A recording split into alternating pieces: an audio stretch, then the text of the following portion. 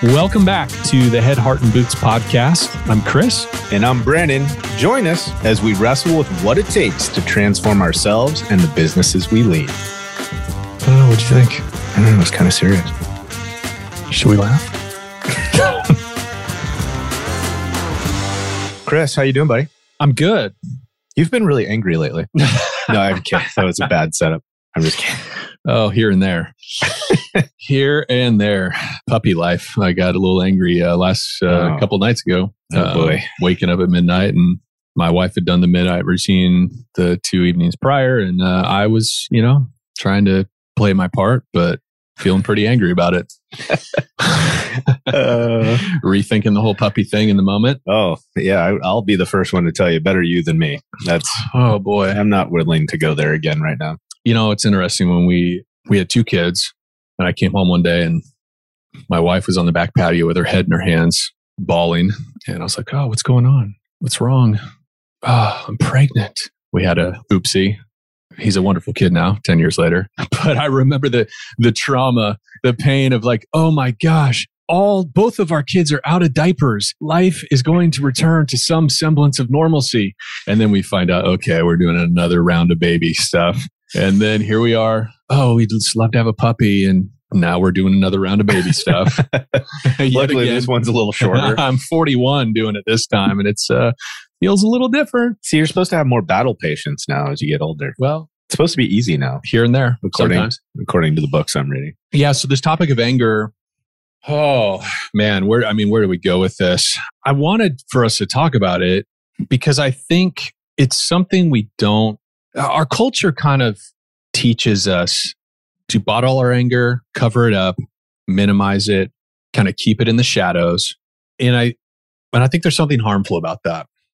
I think we tend to put ourselves and other people in categories of that person's an angry dude. He's a screamer, yeller. He's mean to people. Like we have this category for anger, and it's something that reckless people or domineering people have. And then when you get into a real conversation with somebody and you bring up the topic of anger, it's like all of us feel it. Like it comes out in different ways. Yeah. There's a lot of different kinds of anger. And, sometimes anger is we pull back from people. We disconnect from our spouse or our kids when we're angry, or with our employees, or our colleagues or coworkers, we kind of create distance, right? Something either hurt us or, provoked us or disappointed us. And in our anger, we kind of shrink back. We close ourselves off.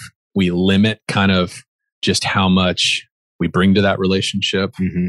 And we all feel it. So I don't know. I just think you and I, with the kind of work we do, and certainly throughout our career, have seen the impact of anger, both our own anger and other people's anger. And I just thought, wow, this is a good thing to talk about. And also there's a part of me too, we're in the tail end of the year. This is probably going to come out early January, but I'm just in this mode of really processing and thinking about who I am, what kind of person I'm becoming. And anger is still a growing edge for me. There was actually a point in my marriage, I was thinking about this last night. Do I want to talk about this? Do I not want to talk about this, right? I don't know if it was like maybe 3 or 4 years ago. My wife, we had this kind of so-called come to Jesus moment. My wife was like, your anger's a problem.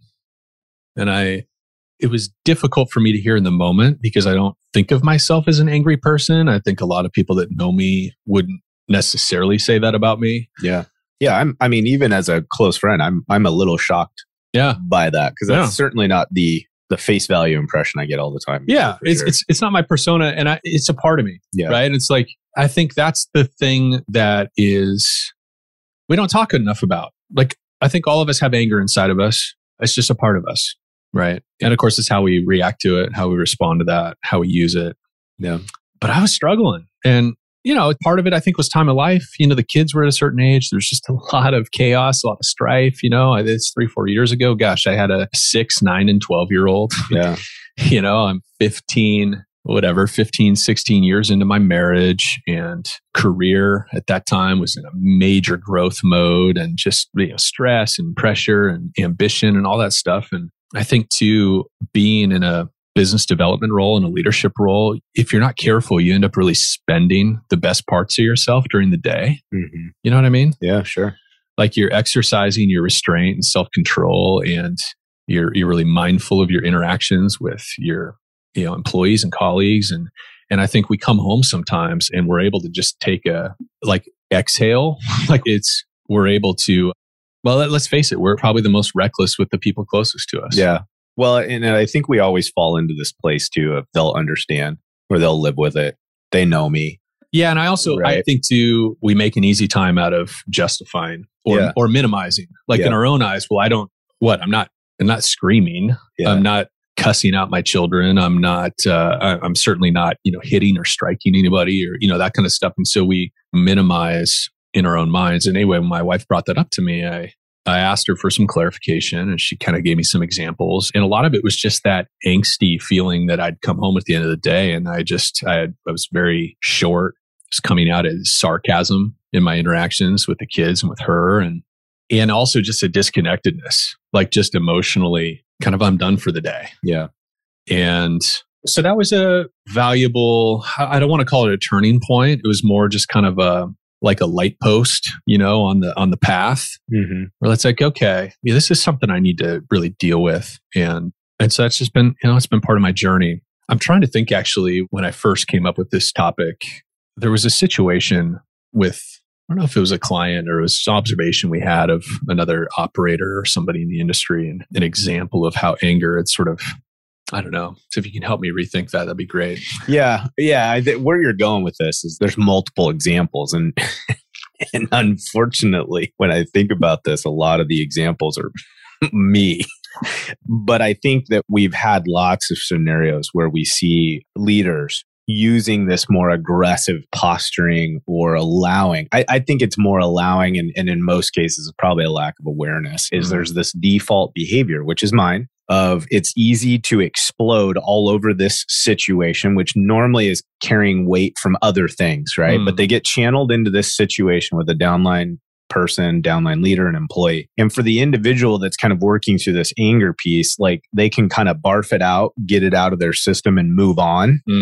Yet the damage was done. That sticky residue was already applied with robust fervor all over the situation. And now it's just kind of stuck there. And so we've seen situations where leaders, as part of, probably in a lot of cases, we see scenarios where we've allowed a lack of accountability to go on too long so that we get forced in this situation, or we're in this situation where when it comes out, this is for us, mentally, it's a year's worth of BS that we're frustrated by or allowing to control our feelings or emotions. And for the individual, they're in the moment and they're kind of blindsided by all this fervor and anger that's coming at them when you've been holding score for 12 months, right? So that's that. And we see this situation where an angry person or an individual that's acting out of anger just kind of lets the fire go, and it completely deteriorates the trust, the confidence, the faith that their team member has in them, in that relationship, which then is going to go on to deteriorate the performance. It's going to, do all these negative things. Now, we can kind of see lots of examples too of companies being led by this hard charging, kind of angry driven leader,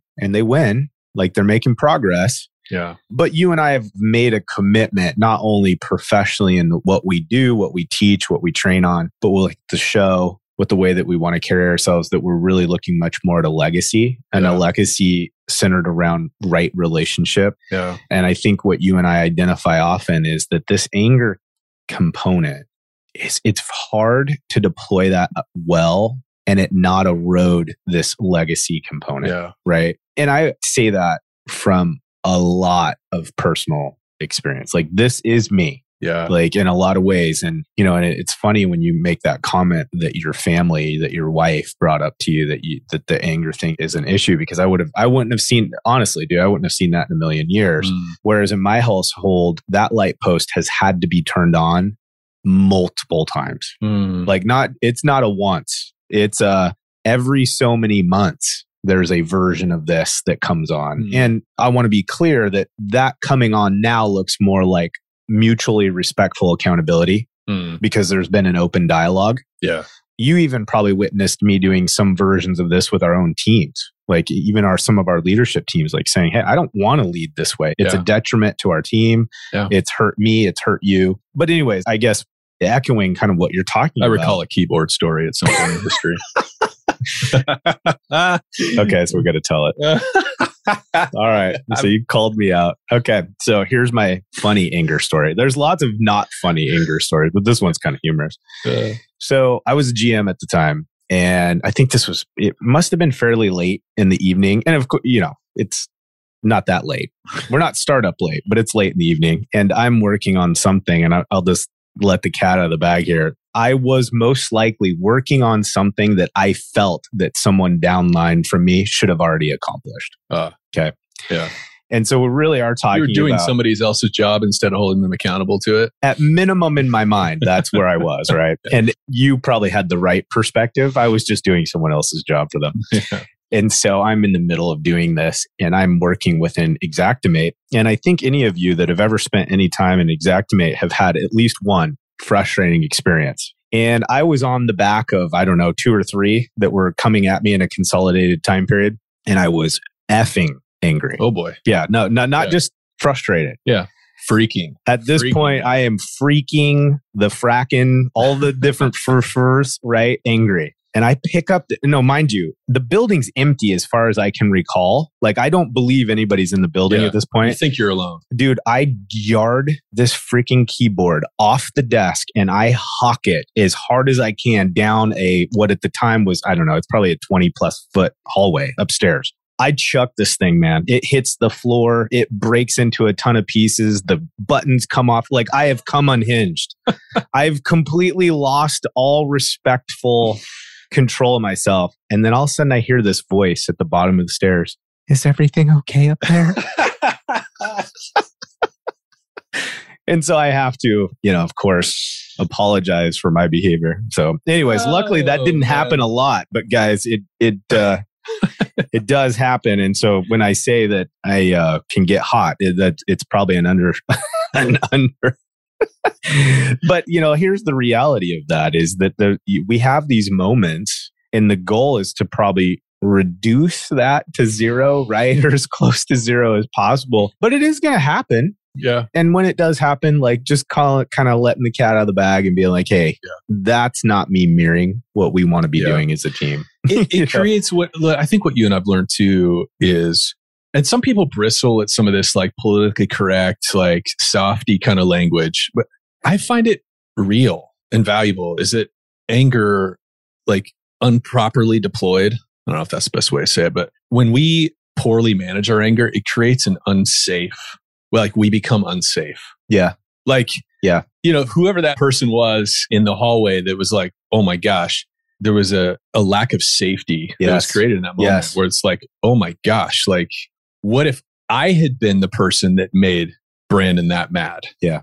Right? Right. Like, what if I was in the line of fire for that anger? It creates that. And my wife has shared the same thing with me. Like, I've never, ever been violent with our kids or really anybody, but it creates this question mark of, what if dad turns his anger towards me? Or what if I say the wrong thing? Like, that's the space that anger creates when we don't manage it. Even if like that lack of safety isn't necessarily physical harm. Right. It's just, no one, I think, likes the feeling of somebody turning their anger on them. Yeah. However that comes out. Right. And so it creates this lot, like, I don't want that. And therefore, it forces the people around us to kind of feel us out and constantly be taking our temperature, which creates this lack of safety. And I think all of us have worked for bosses, and you've admitted at times that you've been the hothead boss. And it prevents a feedback-rich environment we talked about, because people don't feel like they're always guessing, is this an okay thing to bring to them? Or are they going to maybe flip out? Yeah. In whatever form flip out takes for that individual, right? One of the things that's been helpful for me is I've had a few of these moments over the last 10 years where I've had some insight into where my anger comes from. And of course, you get talking with a counselor type or somebody like that, and they'll tell you that nearly all anger is a product of hurt, right? It's a product of some kind of wounding. And I think it's, in some ways, I don't know. I certainly know people that kind of wear their anger proudly, and they rename it other things. Oh, I just run hot. I'm just really driven. Sometimes it gets a little out of control. We minimize it, right? Yeah. We see it sometimes as a strength or an attribute that contributes to our success. And so it's really hard for us to see the source of that anger. I had a really great, really helpful interaction with a counselor that my wife and I met with, and really helped me get underneath it to figure out, okay, what's that source? And I think one of the things, this is back when I was a State Farm agent. When I was a State Farm agent, I was in my late 20s to early 30s. And that State Farm business became a huge source of affirmation for me as a professional. I had my face on billboards. I threw like community events where I'd have dozens, in some cases hundreds of people showing up to events that I put on, and they'd say, "Oh, this is so great, Chris. Thanks for putting this on, man. You're just such a blah blah blah." It was a huge source of affirmation. I had all just daily, weekly. I could create these points of affirmation based on how I was spending my money as a business, the type of marketing I was doing, the way I treated my customers. And it's not to say that all of that was sort of manipulative, but all these things that were inside me, it fed me.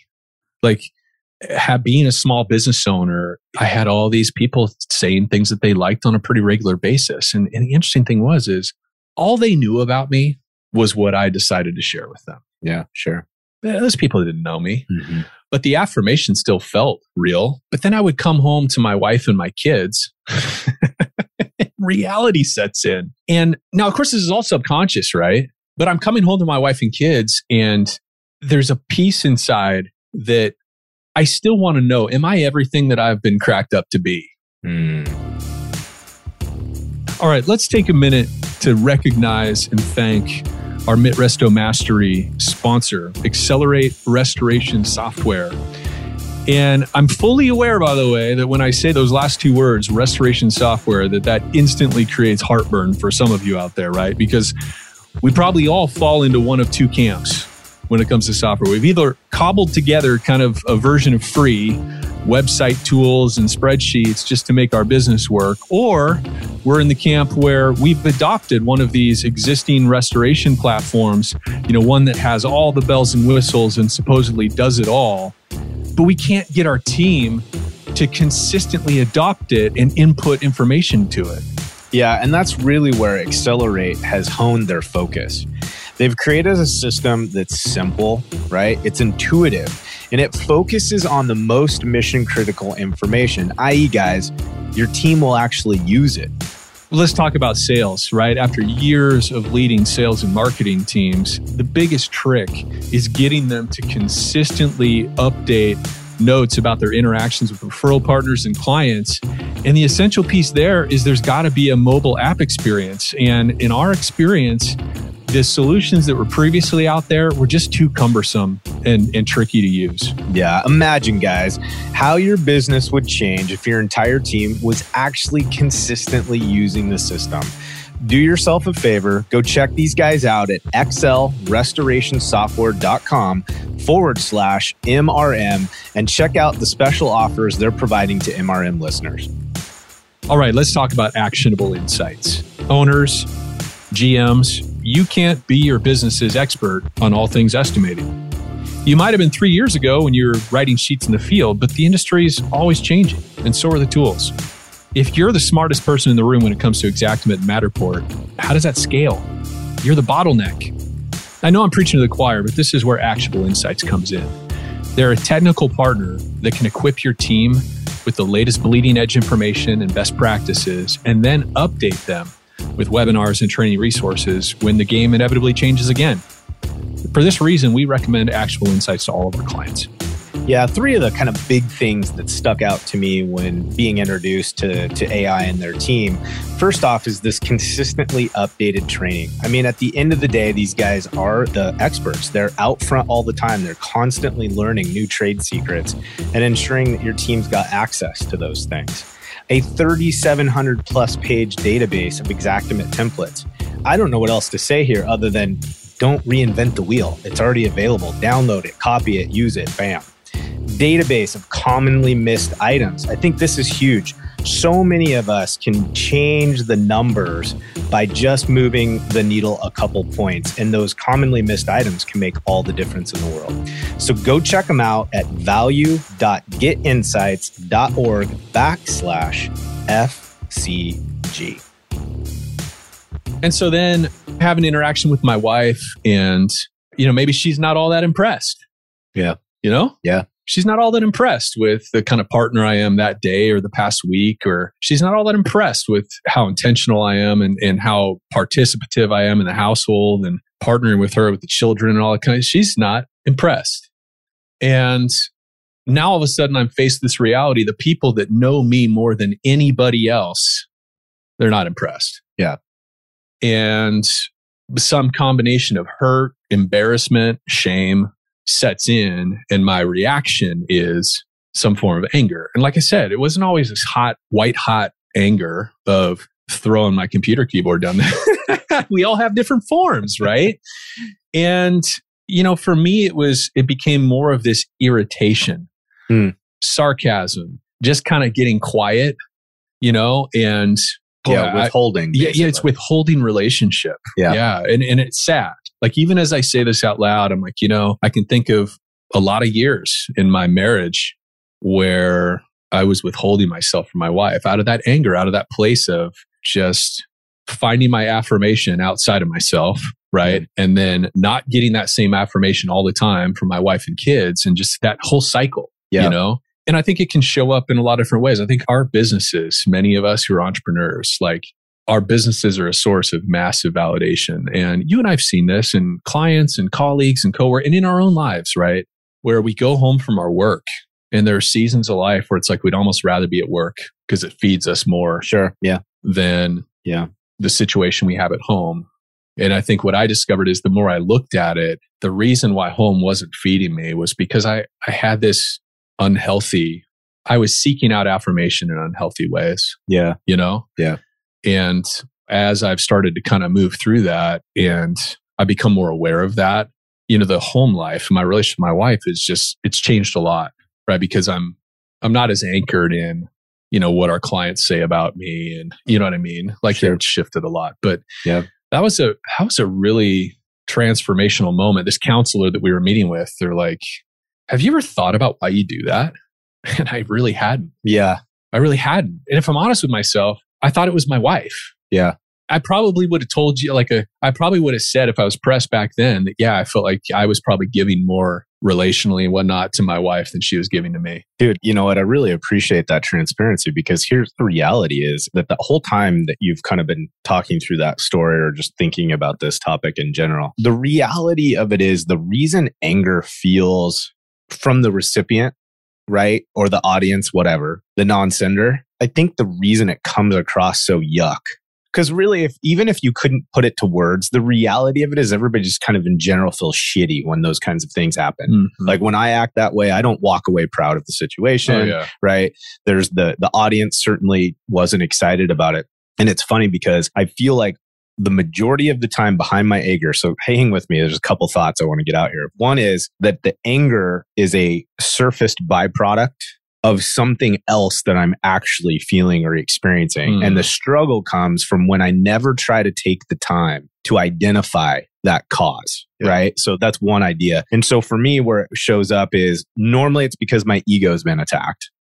Right? Either in the moment with that audience, I'm feeling a number of different things. I'm feeling underprepared. I'm feeling as if they don't trust or they don't value, right? All these different things are happening. And out of that, I'm getting angry. Like, what it's turning itself into is this ego's default protective response where I start to minimize the value of the other person. I begin to place blame on the other person. If they would just listen, if they would just do, right? All these things. So it's like, for me, it seems like my anger's cause kind of fall in a couple different buckets. Ego protection. Fear. Right? Get me fearful.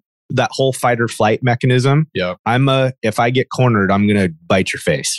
Like, that's default, right? Or the other thing is this lack of control. Like, when I start to feel myself not being in control, and it can show up as things like my schedule. Like, if I feel like we take a handful of client calls, let's say back to back, and I haven't built enough time to get a grip on some of the follow-up mechanisms that I need to do, I can get angry because I'm feeling the control slipping, right? So you might be the fourth person to say, hey, This plate needs to be spun. Yeah. And I'm going to start losing my shit. Has nothing to do with you. Sure. Right. So again, for me, my anger tends to be fueled by these 3 buckets, really. Sure. And then what's interesting about that, and where we see, I think, the easiest landscape for us to present this concept on it is anger with our downline personnel. Oh, yeah. So common. Yep. Right. I don't think there's a single business owner, entrepreneur with employees that's never complained about their employees. Right. And it's so interesting and again, this is so much easier said than done. But if we're truly honest with ourselves, when we see consistent lack of performance from our teams, it's because we're honestly not fixing the problem with a root cause solution, right? So what ends up inevitably happening is that we, out of ego, fear, wanting control, we have all these surface level behaviors, the withholding, right? Like you talked about, like sometimes it's like at one point they were the ape star player on the bench, and now you just don't talk to them as much. Yeah. You skip getting FaceTime. Yeah. Right. If you were supposed to meet up with them, it didn't kind of work out in the schedule. You don't try that hard to fix the situation. You only share 80% of the story in your head. You share 80%, right? And then, or there's these explosive blowouts, or these knee-jerk responses. And I think what we're really seeing in that is if we're honest, I'm the one causing that. Yeah. Right? Like I'm the one that didn't put the work in, prioritize the correct way, say no to something else so that I could say yes to this thing, so that I could do the work of creating better clarity and role and expectation, maybe going through some two-way communication to hear better what it is that my employee's experiencing. And instead of letting ego or fear or want of control to take over in that situation, I just legitimately hear. Yeah. And I don't identify my value in the situation based on what this person's saying. Yeah. Like, because I don't do those hard things, I perpetuate this position where I'm disgruntled and frustrated by a lack of performance. Yeah. Right? Or as simple as, let's say you've checked all the boxes and you don't pull the trigger of letting someone go. Yeah. Like you're scared to fire someone because you feel a bit of a hostage to the team. There's a lack of readily people to readily hire, whatever, right? We all have the things, current and past. So it's easier to blow up. Yeah. It's easier to talk shit. It's easier to get angry and explode on this person in front of the rest of the team, but you still haven't done anything to fix the situation, right? Yeah. And for me, and I don't know if this is a universal thing or if it's just kind of the way my ego shows up. I think when I'm feeling frustrated or angry towards an employee, 9 times out of 10, it was actually self-loathing that I am inadequate to figure out how, I'm inadequate to lead them and manage them well. Like it's my frustration with the team or an employee that's not doing what I need them to do, or they're not living up to the expectations I've set or whatever. I think underneath it all is that it's this frustration with myself. I don't have what it takes to I'm not a good manager. Yeah. You know what I mean? It's really a self-loathing, like my irritation, my angst with a team that's not responding the way I need them to do is like, what? I think there's this internal part that's, what in the world is wrong with me that I don't, I think it's a subconscious, I don't have what it takes to lead them. Yeah. And the interesting thing about that is that you're not wrong. No, it's totally true. Thought, right? It's totally true. And right now, even as we're having this conversation, I have Tim Dethmer in my ear with his just really calm, kind of soft voice. By the way, if you're listening to this, you really need to go. The Knowledge Project, Tim Dethmer, Leading Above the Line. Go search for it. Powerful. It's such an incredible thing. And he talks about this creating a feedback-rich environment. And I think what Tim Dethmer would say to us in this moment is, when you don't know as a leader, one of the most powerful things you can do is just say, hey, you know what, guys, I'm not sure how to get us where we need to go. But I think as a team, we can figure it out. Sure. Right? Yeah. What needs to happen for us to get to this result? What do you guys think? No, I think that's huge. And I think there's also even a counter to that sometimes it's even this internal accountability that you got to wrestle with. So yes, I agree with you. Sometimes it is just being honest and transparent to the team and saying, I don't know. I don't have the answers, which, gosh, dude, if more leaders just openly admitted they don't have all the answers, they'd probably get more following. But I think there's also just this internal recognition of recognizing what you're saying and it not being a negative thing, which is hard. But what you're saying basically is this idea of hold boundaries for leaders, right? I've either allowed something or I've intentionally put this thing in place and it's not good. Yeah. It's not working. Yeah. Right. And so I am frustrated with my inability. Like I'm frustrated with myself. The most powerful thing to say in that is to do it, to recognize it. Like I am the root cause here. I'm the business owner. I'm the leader of this mitigation department. I'm the whatever. Yeah. But can you do that in a way that it doesn't diffuse your energy? Like it doesn't take the drive to want to fix that situation out of you, right? Yeah. The wind out of your sails, so to speak. Like there's got to be this place that we get where we recognize, look, who am I really angry with right now? It probably should be me.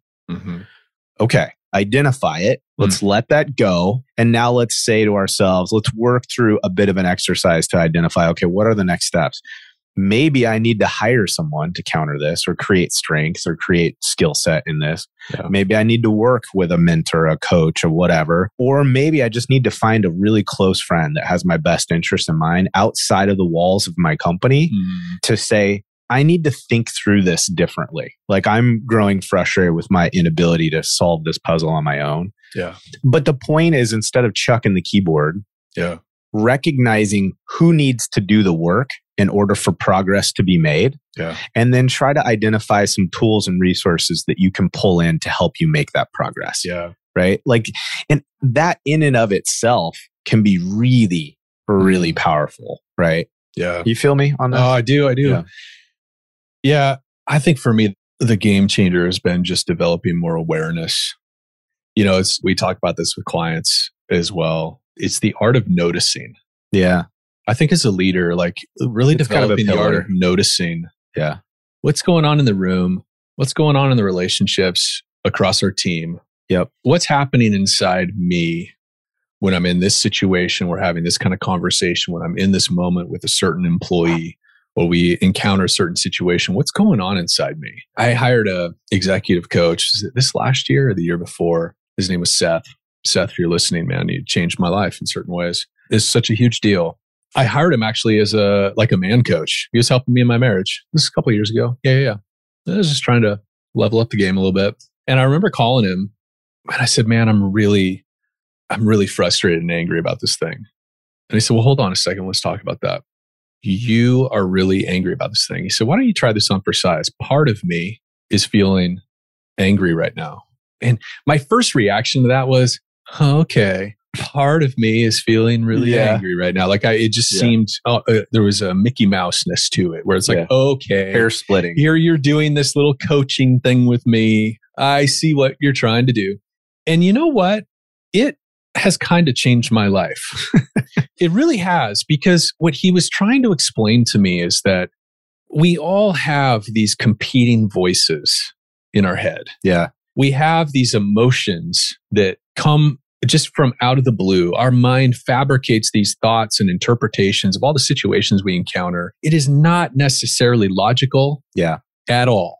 It is not necessarily, the thoughts and reactions we have to things are not necessarily rooted in a fact about something that happened, a wrong that was done, a trespass that occurred, an offense that was taken. Like it's a story that our brain forms. Not an identity. Right. And so that has been a really powerful kind of mental model for me. Yeah. And I've many times since I worked with Seth, I've texted him. I'm like, man, I so appreciate you teaching me that. It's been so helpful in professional context and everything else.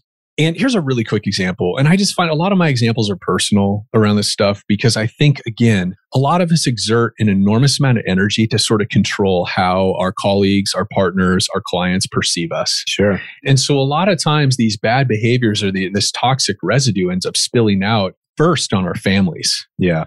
Because we let our guard down, we take a deep breath, we decompress, and we're just raw with our family, right? Yeah. And so I remember I came home from work one day, the kids, my mom had the kids. She'd taken them after school and taken them on some errands and whatnot. My mom drops off the boys and my son Jack is he's walking in the door with his backpack, and I could just tell he's ticked off. And I actually had to run to the grocery store. So I was going to load him back in the car. We're going to get some groceries for dinner or whatever. And when he realized that we were headed right back out, he said, oh, he got really mad. It's like, oh gosh, Dad, Grandma's just been running us around for the last 4 hours. It had been like 2 hours, right? But this is where he was at. She took us to her hair appointment. We're just sitting doing nothing. And now you want us to get back in the car and just run around some more? So I feel myself. This is after Seth had been training me for a little while. I started to feel myself, just my gut kind of cinching up. I don't know if my fists were starting to kind of ball, and I'm like, and I notice it.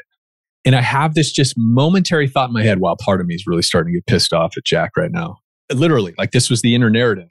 And it was just noticing that was a powerful tool. Because then I could kind of like look at that in my mind's eye, just saying that, wow, part of me is really getting pissed off at Jack right now. What is going on? And it gave me just enough emotional margin to kind of hit pause on that anger spooling up. Yeah. And I was able to calm myself down in that moment and actually just bring a calm voice to Jack. Like, hey, dude, listen, okay. All right, listen, it's going to be a quick trip. So I kind of negotiated with him a little bit. It's going to be a quick trip. Listen, we just got to get some food and we'll come back and whatever. You'll have some time to decompress. He calms down a little bit. Typically, the kids will match my response. Yep. I was just going to say that. And I've also found that professionally, right? Oh, yeah. Like typically people are going to mirror your response. Like we have the ability to diffuse situations and calm down the emotion of an interaction. I mean, game changer. So we get out to the car. Jack's riding shotgun next to me. His brother Simon's in the back.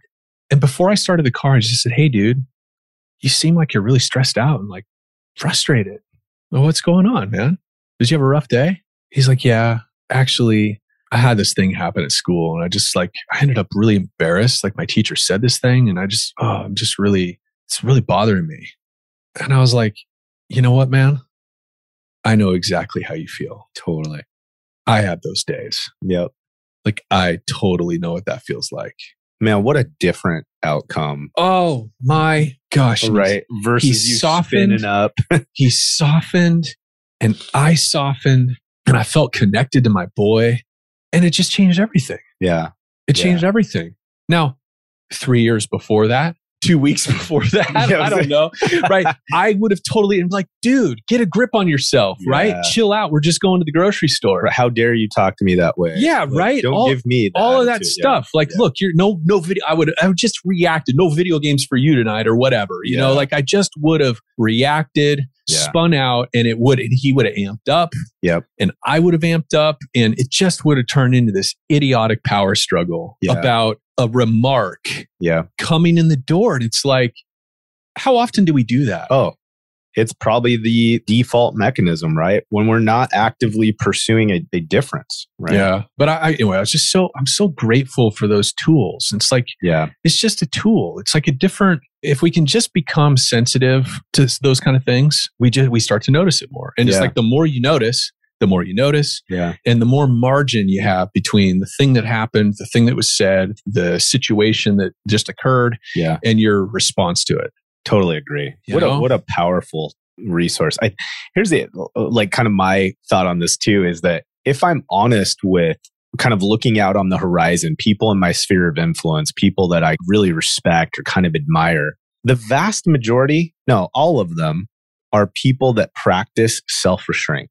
Not hypocrisy, not passive aggressiveness, not false humility or falseness. No, I'm talking about those folks that they are no different than you and I. Yeah. They have that emotional response trigger inside, but they do what you're talking about. They take that 5 seconds. They do the breathing. They do the whatever, and they rewrap and not allow the knee-jerk, uncontrolled emotion to spill out of them. And I think over time, the more you exercise that self-restraint, the more that you exercise this shifting of that energy to make sure that you deploy it with a positive impact, I think it does get more and more common for that to be a default response versus you having to do this really hefty lifting and working through of toning the beast, you know? Yeah.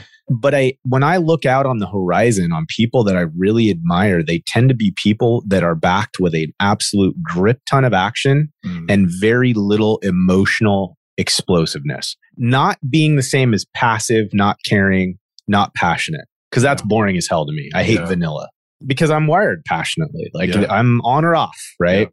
So I admire that though. I like the passion. I like the excitement. If I'm going to get wrapped up and follow someone on something, if I'm going to get engaged into a team experience or build something, I want to be excited and passionate. But that is very different than being unhinged, uncontrolled. When you watch someone emotionally lose control, it is not something I admire. No. Right? It's so easy. When you see that person lose control of themselves, say things that are completely over the line, act in such a way that completely crosses the line, blows up. This is me. I am talking to myself right now. When you see those things, you just know you don't respect it. Yeah. Right? And we've seen examples of people that run very hard charging, quickly growing organizations in our industry, outside of our industry. And they are passionate and they are often boisterous and loud and lots of character, but it doesn't mean they're angry. It doesn't mean they lack self-control. Yeah. It doesn't mean that they lead with an iron fist. In fact, in most cases, it's actually the complete opposite. Yeah. Tons of passion, tons of care, tons of vision for what they want to build and do. Yeah. But they use their energy to drive results, not losing their shit. Yeah. Right. And so that's been kind of the thing on the horizon for me to want to continue to make progress, is that I always walked away from those situations feeling like I let an opportunity slip that could have been so much better. Oh, yeah. I often felt just depleted. I didn't feel like we moved the needle when I lost my cool that way. I never really walked away and felt like, well, the team knows now. Yeah. Ever, really. Never. Right? Yeah. Like it never really got me the result that I wanted. It just kind of made me fall prey to the idea that I thought I was getting what I wanted because people stopped talking, people stopped trying, people stopped presenting ideas, right? All those things. So anyways, I think if we're honest with ourselves, even if you're one of those folks that just runs hot, who are the people that you look at and go, man, wow. Yeah. Right? I would be shocked if you identified someone that just freaking ran hot and lost control all the time. Yeah. I just don't see that, but I could be wrong. Maybe there's somebody out there, but my gut says probably not likely. Yeah. You know? Yeah. When we explode out of anger, it can create results, but it's usually because people are afraid. Yeah. And you can only take that so far, right? Oh yeah. Those people that'll only carry you so far. So far, man. Like when the right opportunity shows itself, would someone prefer to lead or follow under that? No. No way. Right? Are you getting 100% from someone out of fear? I don't think so normally. Way. You're getting like the minimum viable product. Yeah. Like they're going to give you just enough so that you're not angry. Yeah. Right? Because that whole loyalty and that excitement to be engaged in that vision alongside that leader goes away. Yeah. You know, there's just a ton of negatives. Anyways, I think we can kind of beat this up a little bit, but I like what you said about that repackaging of just the way that you're thinking about the moment. Can I hit a summary? Yeah, let's do it. Okay. It's been a little while because we don't do that with guests normally, but yeah. All right. So we're talking about anger today, talking about just kind of this concept of this thing that wells up in us, right? That we commonly see is actually attached to fear or wanting to control, or most likely kind of this ego trigger. Yeah, feeling of inadequacy. Oh yeah, huge, feeling small, feeling like you don't have all the answers. You should have, like all these internal mechanisms that are driving this anger. We tend to focus it or channel it on someone else and stay in this mindset of if only they would, if only I had better. If only this person cared more, right? Like all these things where we become the victim in execution, meaning we've stripped our ability to do anything about it or to take action, right? That's what I mean by that victim. And so you said basically one of the tools that we can deploy is this idea of just grabbing that 5 seconds in the moment and saying, okay, I'm not angry. Yeah, part of me is angry. Yeah. Right? Like I'm feeling a lot of frustration in this moment almost like, right? And it sounds so dumb, but what you were highlighting is this separation between an emotion and an identity. And who I am. Yeah. Because I can treat an emotion a lot easier than I can treat who I am. Yeah. Right. And so you're saying in this moment. That's a great way of saying it, man. Right. And it's like you've got this ability to take a break for just a second, say, okay, I'm feeling this way. part of me is angry or frustrated, and then deploying a response that looks different. Yeah. It shows self-control. Yeah. And really what I equate self-control to in a lot of ways, man, is wisdom. Oh, man. Yes. It's wisdom. And I think that's one of the things I've been trying to put in front of myself consistently, is this idea of who are the kind of people that reflect in my mind what wisdom looks like. And I just cannot vision someone with a lot of wisdom emotionally unbolted. Yep. I just don't see it. No. Right. So again, we're, as part of this, then we're identifying, okay, can I look out on the horizon and look at the people that I respect and admire? And what am I seeing? What am I noticing? Am I seeing self-restraint? Am I seeing positive actions versus losing control or becoming unhinged? And if you are, identify that. Try to dig into what that person does. What are some of the characteristics that they reflect? What are some of the types of ways that they manage themselves and lead their people that we can take as tools then to change what resources we can deploy, right? In our own businesses, our own sphere of influence. Yeah, I think that's pretty good, right? I think that was a good take. Yeah. And you're not alone. Like, dude. Yeah, we all get angry. Oh, I think that's what we should title this episode. We all get angry. I wonder if Mother Teresa got angry. Oh. Because if you could say even Mother Teresa got angry, right? I don't know. I don't know if you can. Yeah, no, I think it's true. And by the way, in closing, and maybe we should link to it in our show notes, you really got to hear Tim Dethmer, the way he talks about this, because anger is something that motivates a lot of high achievers. Yeah. And yet it's a motivation that while it can help you achieve and grow, it leaves behind this toxic residue. That's where we got that concept from, was Dethmer. Yeah. And it's just such an incredible, in fact, we just shared it with another client. They're like, oh my gosh, this is so good. It really is. And it really is. So you got to check out that episode, The Knowledge Project, Tim Dethmer, Leading Above the Line. That's right. I really hope we can get him on the podcast actually at some point. Oh my, don't get me started. Okay. All right, gang. All right. See you later. Next time. All right, everybody. Hey, thanks for joining us for another episode of Head, Heart, and Boots. And if you're enjoying the show, or you love this episode, please hit follow, formerly known as subscribe, write us a review, or share this episode with a friend. Share it on LinkedIn, share it via text, whatever. It all helps. Thanks for listening.